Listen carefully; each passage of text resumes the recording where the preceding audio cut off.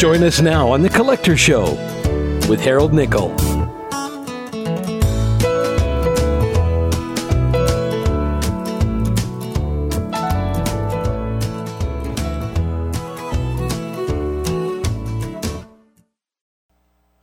Hi, and welcome to another week of The Collector Show. I'm Harold Nichol.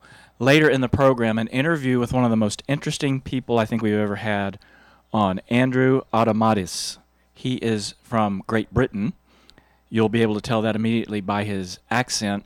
But he is associated with a website called toycollector.com, and they have incredible information to share about collecting toys, and probably the biggest resource of any hobby we've ever talked about on this show coming up in the interview segment. And then, sticking with the toy theme, our friend Heather Gallegos with the Found Collectible of the Week. Heather is going to be talking to us about Legos, and they're the little bricks that you stick together. People collect Legos, and she has a lot of information I think that will surprise you about not only collecting Legos, but about who collects Legos. So stay tuned for that.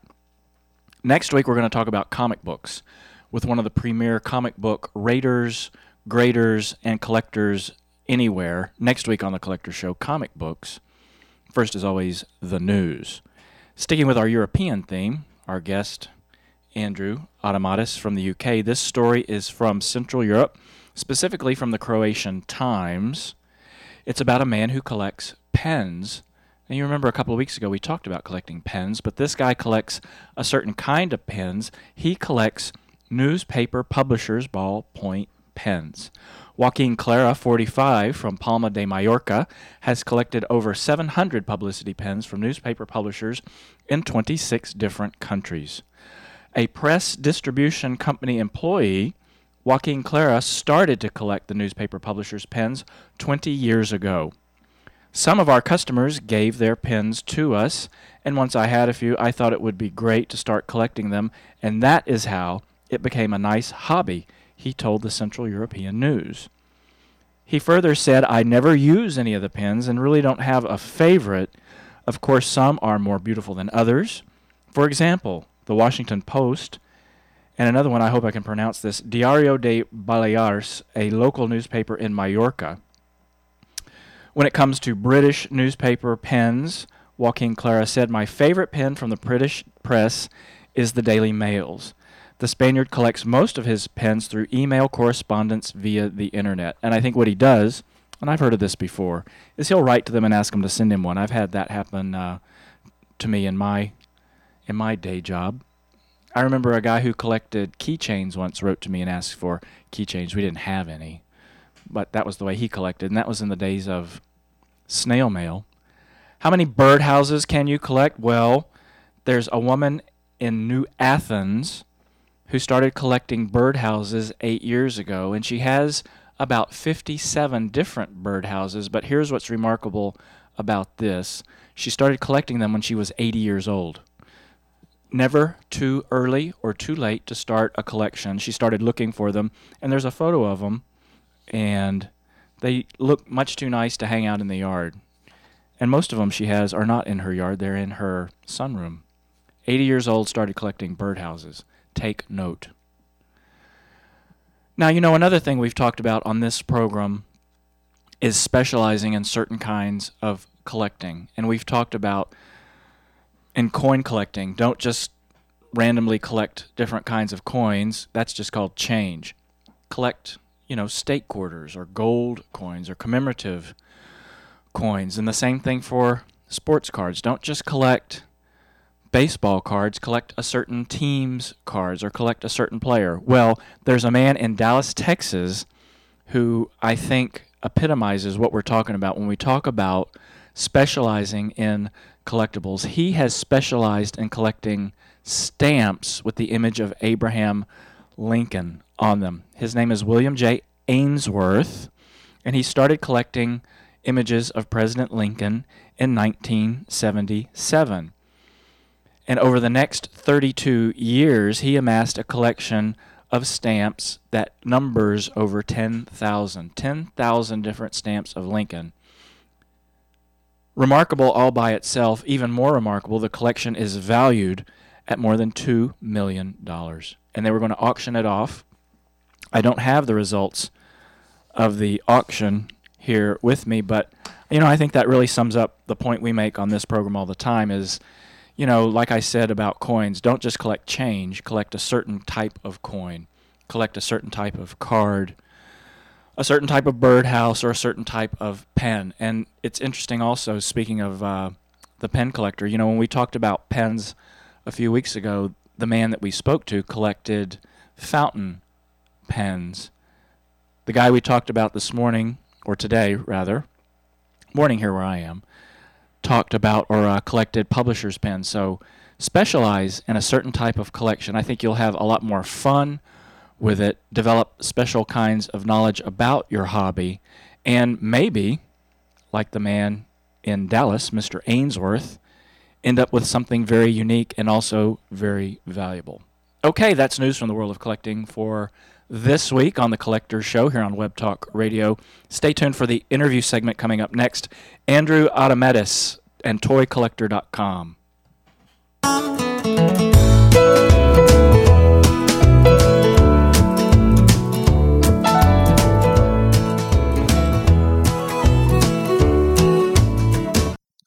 It's the interview segment of The Collector's Show this week, and we have our very first international visitor to The Collector's Show. Andrew Adamaitis is with ToyCollector.com, a site that is from the UK. And Andrew, welcome to The Collector's Show. Thank you very much. Now, one of the things that people are going to be interested in, first of all, is your website. Tell us the address and give us a little background on what we'll find once we get there. Well, the address is www.toycollector.com, and it's basically a community for collectors of toys of all varieties, vintage, antique, and modern. And basically there's chat forums, blogs, videos, galleries, pretty much anything that you could want in order to put your collection out there on the web, find like-minded people to talk with, talk about, read about, watch. It's a whole community. So it is really a virtual community of people who are interested in collecting toys. That is correct. What we wanted to do was sort of create a social networking site for toy collectors the world over, with all the features you'd find on a MySpace or Facebook, but geared specifically toward toy collectors. So we have things like galleries where you can create a large gallery of your collection or similar, and features which are sort of specifically geared towards the collector. It does sound a little bit like Facebook in that you mount or post photographs of your toys. Yes, it's a little like Facebook and a little like MySpace, but it goes a little further as well because we also have Toypedia, which is sort of like Wikipedia, but it's all about collectible toys. And basically what that is it's a community all contribute to it. It's wiki-based. And we intend that it will eventually cover all vintage and collectible toys that have ever been made. And it will be updated consistently by members of the community. So you get, it's really, we see the site as sort of being a one-stop hub for the collecting community with resources, information resources, and social networking. And ultimately, there'll be a marketplace as well. Now, who are the people who collect toys? Is there any set population of people you've encountered, or is it just all over the map? It's interesting. There's a lot of different people. Primarily, I guess it really depends which sector of the collecting community you're looking at, because people tend to collect the toys they had when they were children.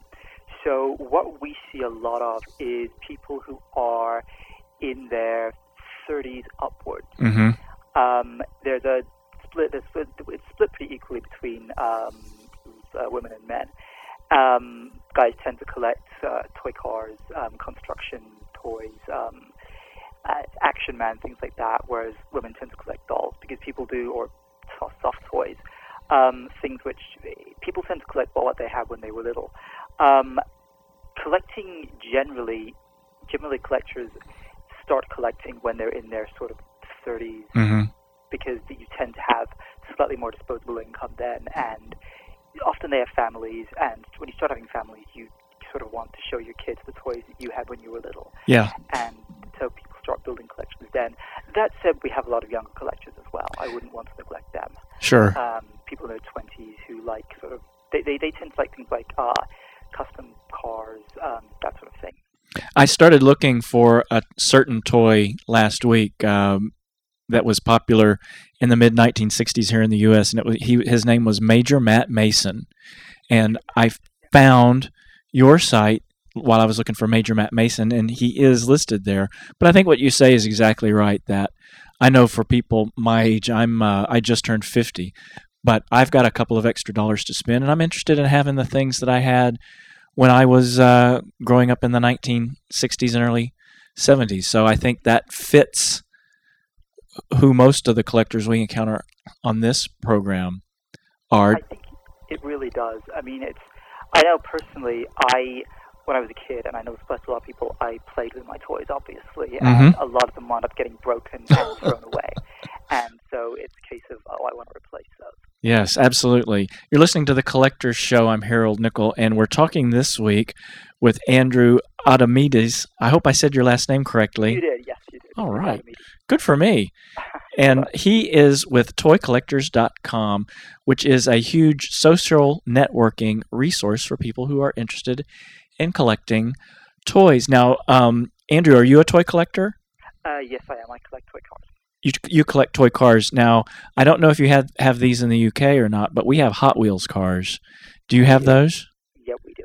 There must be 100,000 different kinds of Hot Wheels cars that have evolved over the years, and I know I have a pretty good idea where they are. I think they're at my parents' home. But if we were looking at, say, Hot Wheels cars from the mid-1960s, would they have any monetary value? Yes, they would. Hot Wheels cars, there are, you're quite correct, an infinite number of variations on them. It's unbelievable. We've just started adding Hot Wheels to Toypedia with some of our volunteers, and it's a mammoth undertaking. Early Hot Wheels cars can be worth very large sums of money. Okay. They need to be in as close to perfect condition as possible. If they're still on the card, that's even better. Most of them aren't these days because they've been played with, obviously. Yeah. But no, they can be worth very large sums of money, several $1,000s in some cases. No kidding. The most expensive, you can see on the site at the moment, the most expensive Hot Wheels ever sold for, I believe it was $30,000. Wow. That was for a prototype rear-loading beach bomb in pink. And that is the holy grail of Hot Wheels collectors, because they started to make it and in 1968, and then they discovered that it was slightly too narrow to run on the track. So they redesigned it and made it so that the surfboards, which are going to stick out the back, stuck out the sides. And there are only 10 or so of the rear-loading ones known to exist. Oh, wow. So that's the ultimate thing for Hot Wheels collectors. Now, I had that car, but it was orange. It wasn't pink. And it was likely that your surfboards went in the side. I don't really remember the surfboards, but I remember that that's what the car was for. Yeah. All right. I'm going to be visiting my parents soon. I have I have something to do. Definitely do. Have to get my old Hot Wheels cars out of the family attic. Now, if I wanted to start collecting Hot Wheels cars, though, I don't think you wouldn't want to start with a $30,000 item. You might want to start smaller. What's a good way to start collecting Hot Wheels? Well, I think a good way to start collecting anything is to read up on it, so you know what's out there, what you need to look, what you're looking for, and what to pay for things. Because really, novice collectors can often pay over the odds for stuff. And it's a shame when it happens. So a good way is to check out something like Toypedia, where you can read about what's in the range, find out when stuff was made, how long it was made for, and look at values, and then really sort of decide if you want to try to collect every model that was ever made, or if you want to just go for a certain type, like the '67 Camaro they made in the first year, which they've reissued many, many times over the years. I mean, you can have a fantastic collection just of that model. So decide really sort of what know your subject, decide exactly what you want to collect, and then look at prices, and then start collecting. Yeah, I mean, the thing that I was, when I was looking at Hot Wheels cars, I guess last week, the thing that really caught my attention was just how many of them there are. There's hundreds. There are. There's a very, very, very large amount. And obviously, if you want to collect every single one, you're looking at spending a lot of money, and it's going to take up a lot of space as well. So you need to have a big house.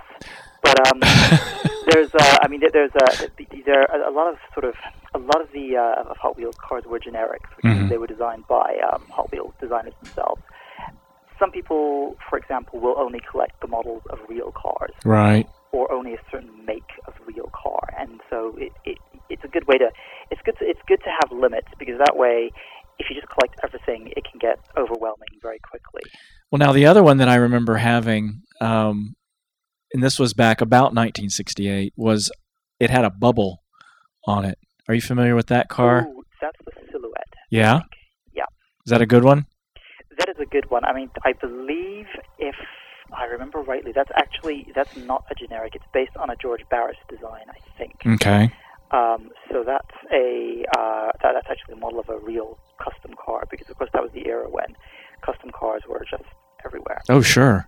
And in fact, Hot Wheels' first ever designer was a designer of real life custom vehicles. The Hot Wheels custom fleet side is actually based on his own truck, which was based on a '64 either Ford or Chevy. I think it was an El Camino. So there was a very heavy influence of that in Hot Wheels. There always has been. I mean, even now they still tend to make the new ones with jacked up rear ends. Oh yeah, they do. They had the rear. It wasn't a spoiler, but I remember the explanation was that was somehow supposed to counteract the G-forces that went to the back of the car. That's right. Yeah. Because Hot Wheels have always been designed, or they were at least in the beginning, to run on track sets as well. Right. That was a very big part of the marketing, because up until then, Matchbox had pretty much had the whole 1/64th scale die-cast car market itself. Yeah, I had those too. Yep. Those originally had what were now referred to as regular wheels, which had thick axles, so they didn't roll very fast. No. And the reason that Hot Wheels became so popular was because they rolled really, really fast, because they had thin piano wire axles. So you could use them on a track set, and they would race along. And that actually revolutionized the whole die-cast car industry, because virtually everybody had to switch to similar wheels. I mean, Matchbox went from regular wheels to super fast, which was their answer. Now, I remember that they had a thing called a supercharger, and it was these two spinning foam discs that ran on batteries, and those propelled the Hot Wheels car around the track. Yeah, they had a lot of stuff like that. I mean, they had things like Sizzlers, which had motors in them, which you charged up, and then they would race around the track by themselves. I could never get the configuration right, because you're supposed to be able to have two loops of track going at once, and you raced the cars on separate tracks, and I could never get my cars to go. I could just never get it sorted out so that you'd get two tracks. Now I could get one track going pretty good, but you can't race on a single track. No. It's funny, because I think a lot of, and it's not just Hot Wheels, a lot of track sets,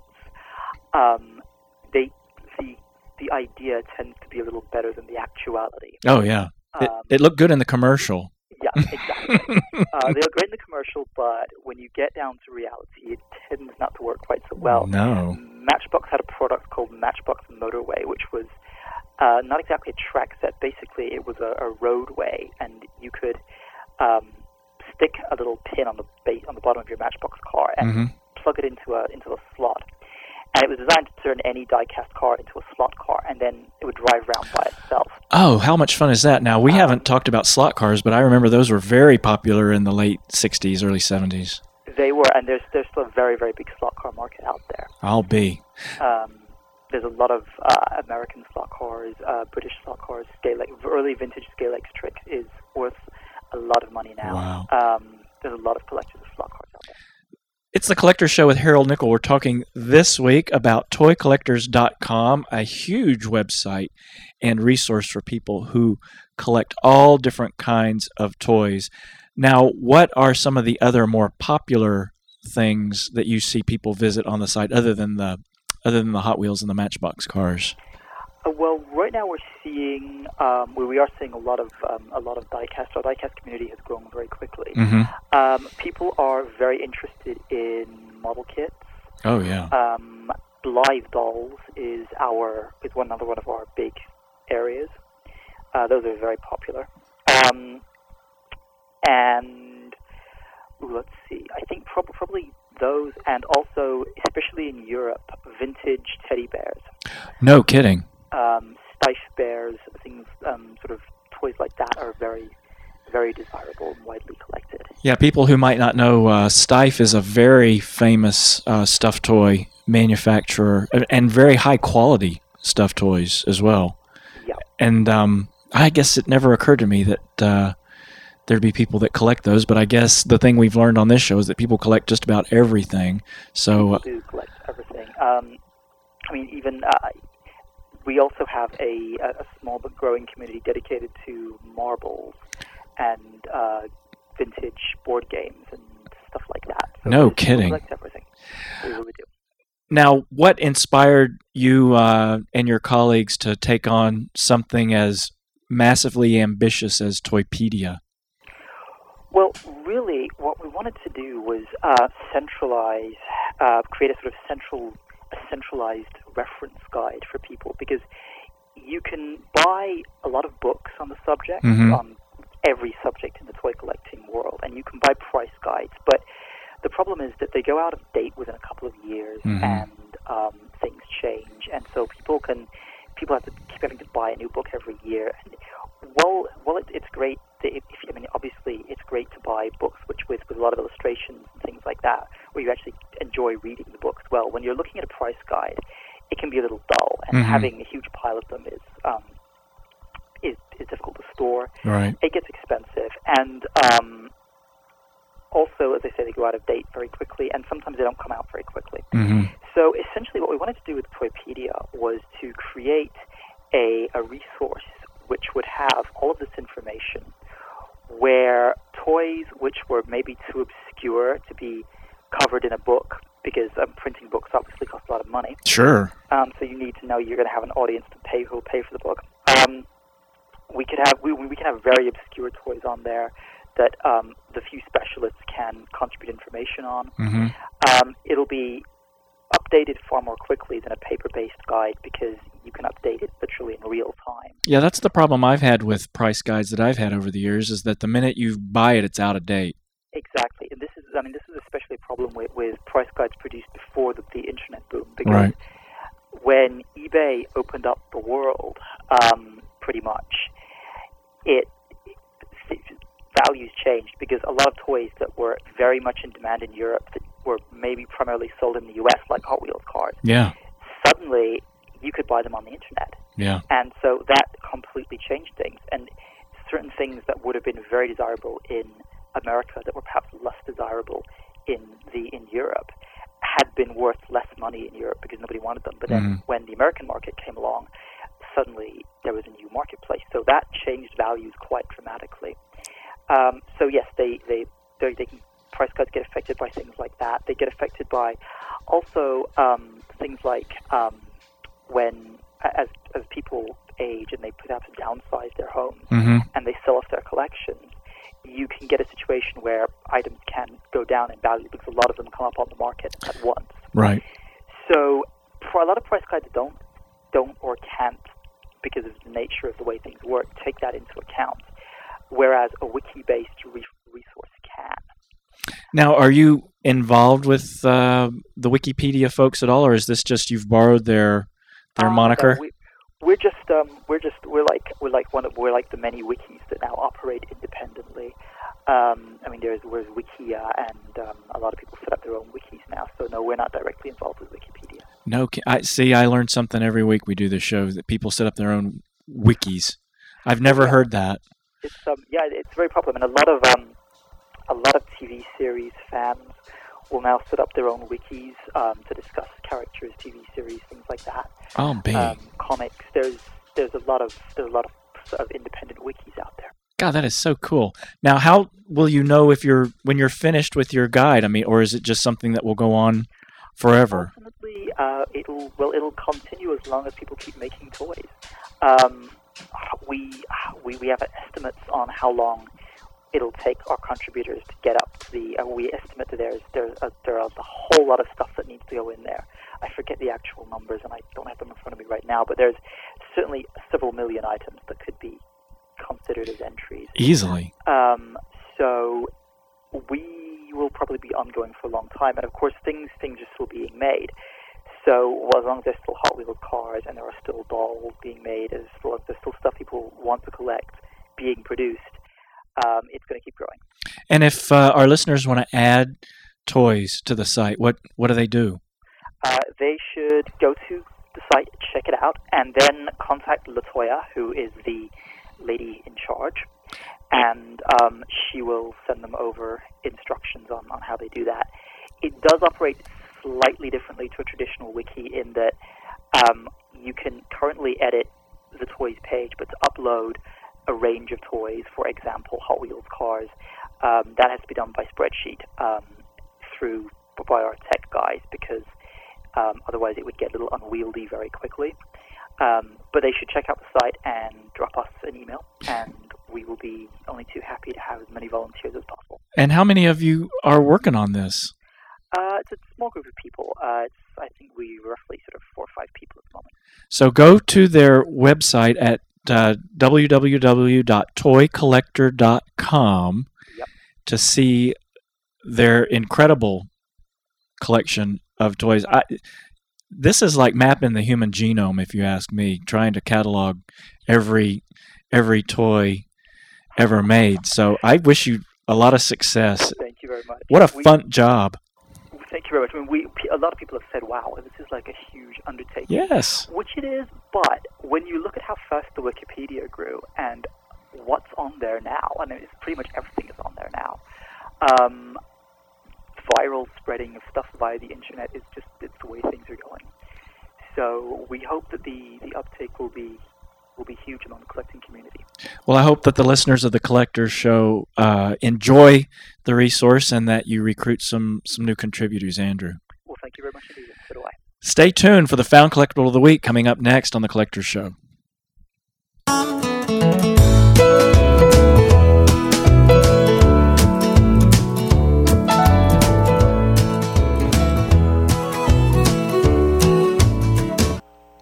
It's the Found Collectible of the Week segment with our good friend Heather Gallegos. And in keeping with the Toy Collectors website, we have toys that we're going to talk about with Heather. And Heather, welcome. Hi, Harold. Thank you. Now, this week we're talking about Legos as the Found Collectible. That is correct. Now, Legos are the little toy, kind of a building block deal made out of plastic, right? That is correct. Yep. Interlocking building blocks. Now, unlike what we talked about a few minutes ago during our interview segment, I never played with Legos. You never played with them? No, I don't know why. They just never appealed to me, but they certainly do a lot of other people. Tell us about Lego collecting. Well, Lego collecting is actually quite easy to begin a collection. There's several sources that you can start with. eBay is a great source to start out with. There's also brick brokers. These are people that sell bricks, Lego bricks, and they actually sell them by the pound. Wow. But, you know, Lego is very good at having different sets and different series. Their sets are universal across the globe, but then they have different series numbers. So, and they also have many lines of interest, like Star Wars or Harry Potter. Right. So they've delved into a little bit more of modern culture as well. So if you were wanting to start a collection, you just have to really think about what you were interested in. So if I wanted to just start collecting these bricks, I could buy them and I could build a Star Wars something. Yes, you could. Or and they also have the Star Wars line. So you could buy specific sets of Star Wars memorabilia type of Lego kits. And there's people who collect just Star Wars memorabilia, so maybe they would be interested in that. Absolutely. anything. You could just collect the regular bricks, too. There's people all over the world collecting the bricks and then making things and then tearing them down and rebuilding something completely different. So it's like sculpture. Absolutely. Yeah. And 55%, and this was one of the facts I uncovered, 55% of Legos are bought for and by adults. What percent? Sorry, say that again. 55% of all Lego sets are bought for and by adults. So it's grown-ups are mostly playing with these things. Exactly. A lot of the fan clubs that are out there are adult fans of Legos. They go by the acronym AFOL. Yeah. And they have a website called Lugnet, Lugnet. So that's a site that you could start. That site is full of information. They have guides and databases, message boards, auctions, and even Lego updates. If Lego's going to be discontinuing a series, lots of information.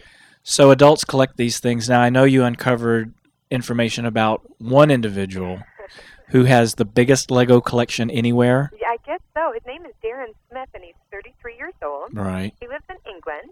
He has, at this present time, more than 2 million Lego bricks. That's a bunch. That is a bunch. So this article that I found was actually written in 2008. So right. He's continued to collect. He buys about 200 sets a year, and the estimated value of his collection is 50,000 pounds, or wow. more than 74,000 U.S. dollars. That's quite a lot of money worth of Lego collecting. Okay, yeah, I know. That's a lot. Think of what else you could do with that kind of dough. I could use that for so many things. There you go. I could collect more shoes. That yeah. would make me happy. Collect shoes, great. You hey, sound like my husband, Harold. Well, we have a shoe collector here in our household as well. I think many households have a shoe collector. Have a shoe collector. Now, you also found some books about Lego. I did. A couple of books that you may want to look into are the Lego Collector's Guide right. by Michael Steiner, and it retails for around $70. Okay. There's also 50 Years of the Lego Brick by Christian Humberg, and that's a $30 book. It's just so interesting that this is 2 weeks in a row that we've talked about toys and how important they are in our culture, not just to play with, and how many adults, like last week when we were talking about Barbie, there were so many adult women that collected Barbie. And this week we find out, and I'm going to bet it's mostly men who collect the Lego bricks because guys like to build stuff typically, right? I think you're right, yeah. I think they really tap into that childhood, right? Those memories of your childhood when things maybe were simpler, you didn't have the stress that you do. Man. And maybe this allows people to kind of go back for a moment and just kind of unwind, relax, and think of those happier times in their lives. That's so well said. And that was what we were talking about earlier with Andrew, talking about recreating childhood through the toy collecting. Now, I want to say one final thing about Barbie collecting. Oh. And I know you have 3 sons. I do. Hence the Legos. They have Legos all over my house. Oh, no kidding. Yeah. Okay, so you're familiar with them. And like I said, I didn't play with them when I was little. I don't know why. I just never did. Okay, so during the week last week, we found out that there was a Barbie who came with tattoos. That is correct. Okay, now you have sons, so they don't play with Barbie. But if you had girls, would you let them play with tattoo Barbie? I myself don't have any tattoos. Not that I think there's anything wrong with it. Yeah. It's not for me. But I don't think I would. And it's probably the same reason why I wouldn't let them play with the Bratz doll line. Mm-hmm. I just think it promotes a different image than I would want my young girls to be aware of. Right. I think children become so aware of our world and diversity, which is great. Mm-hmm. But if there's a period of time where I can shelter them from that, then I'm going to try to do that. Especially, there's questions that I don't want to answer. When they start asking, can I get a tattoo? Can I get a tattoo? What do you want for your birthday? Yeah. I don't want to have to deal with that yet because it's going to come fast enough. Okay. And yeah, so that's my personal opinion. All right. Well, I don't know. I don't have... I was just much taken aback by the revelation that there's tattoo Barbie. But we do have to think of the world that we live in, and there are diverse people. There are parents with tattoos. Sure. I would see nothing wrong with that, right? And it would allow their child to then kind of play that kind of adult world. But like I said, kids grow up way too fast. I don't think they need to be in the adult world before they're actually adults. I agree with you. Yeah. We don't have any kids around here either, but no tattoos. No. I just think that's a good idea. Yeah, because it's forever. Well, yeah, pretty much. That's a commitment. Yeah, that's real commitment. That is. All right. Heather, thanks for talking to us again about Legos. You are just the queen of research when it comes to the Found Collectible of the Week. Thanks, Harold. I try. Hey, thanks to everybody for listening again to The Collector's Show. Be sure and join us again next week. We're going to be talking with one of the premier comic seller collectors and graders here in North America, all about comic books next week on The Collector's Show. So tune in for that. Thanks for listening. Bye for now. If I had $1 million, if I had $1 million, well, I'd buy you some art. Thanks for listening to The Collector's Show. See you next week. If I had $1 million, I'd buy your love.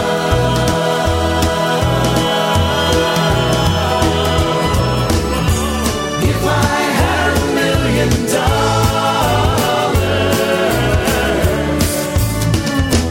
I'd be rich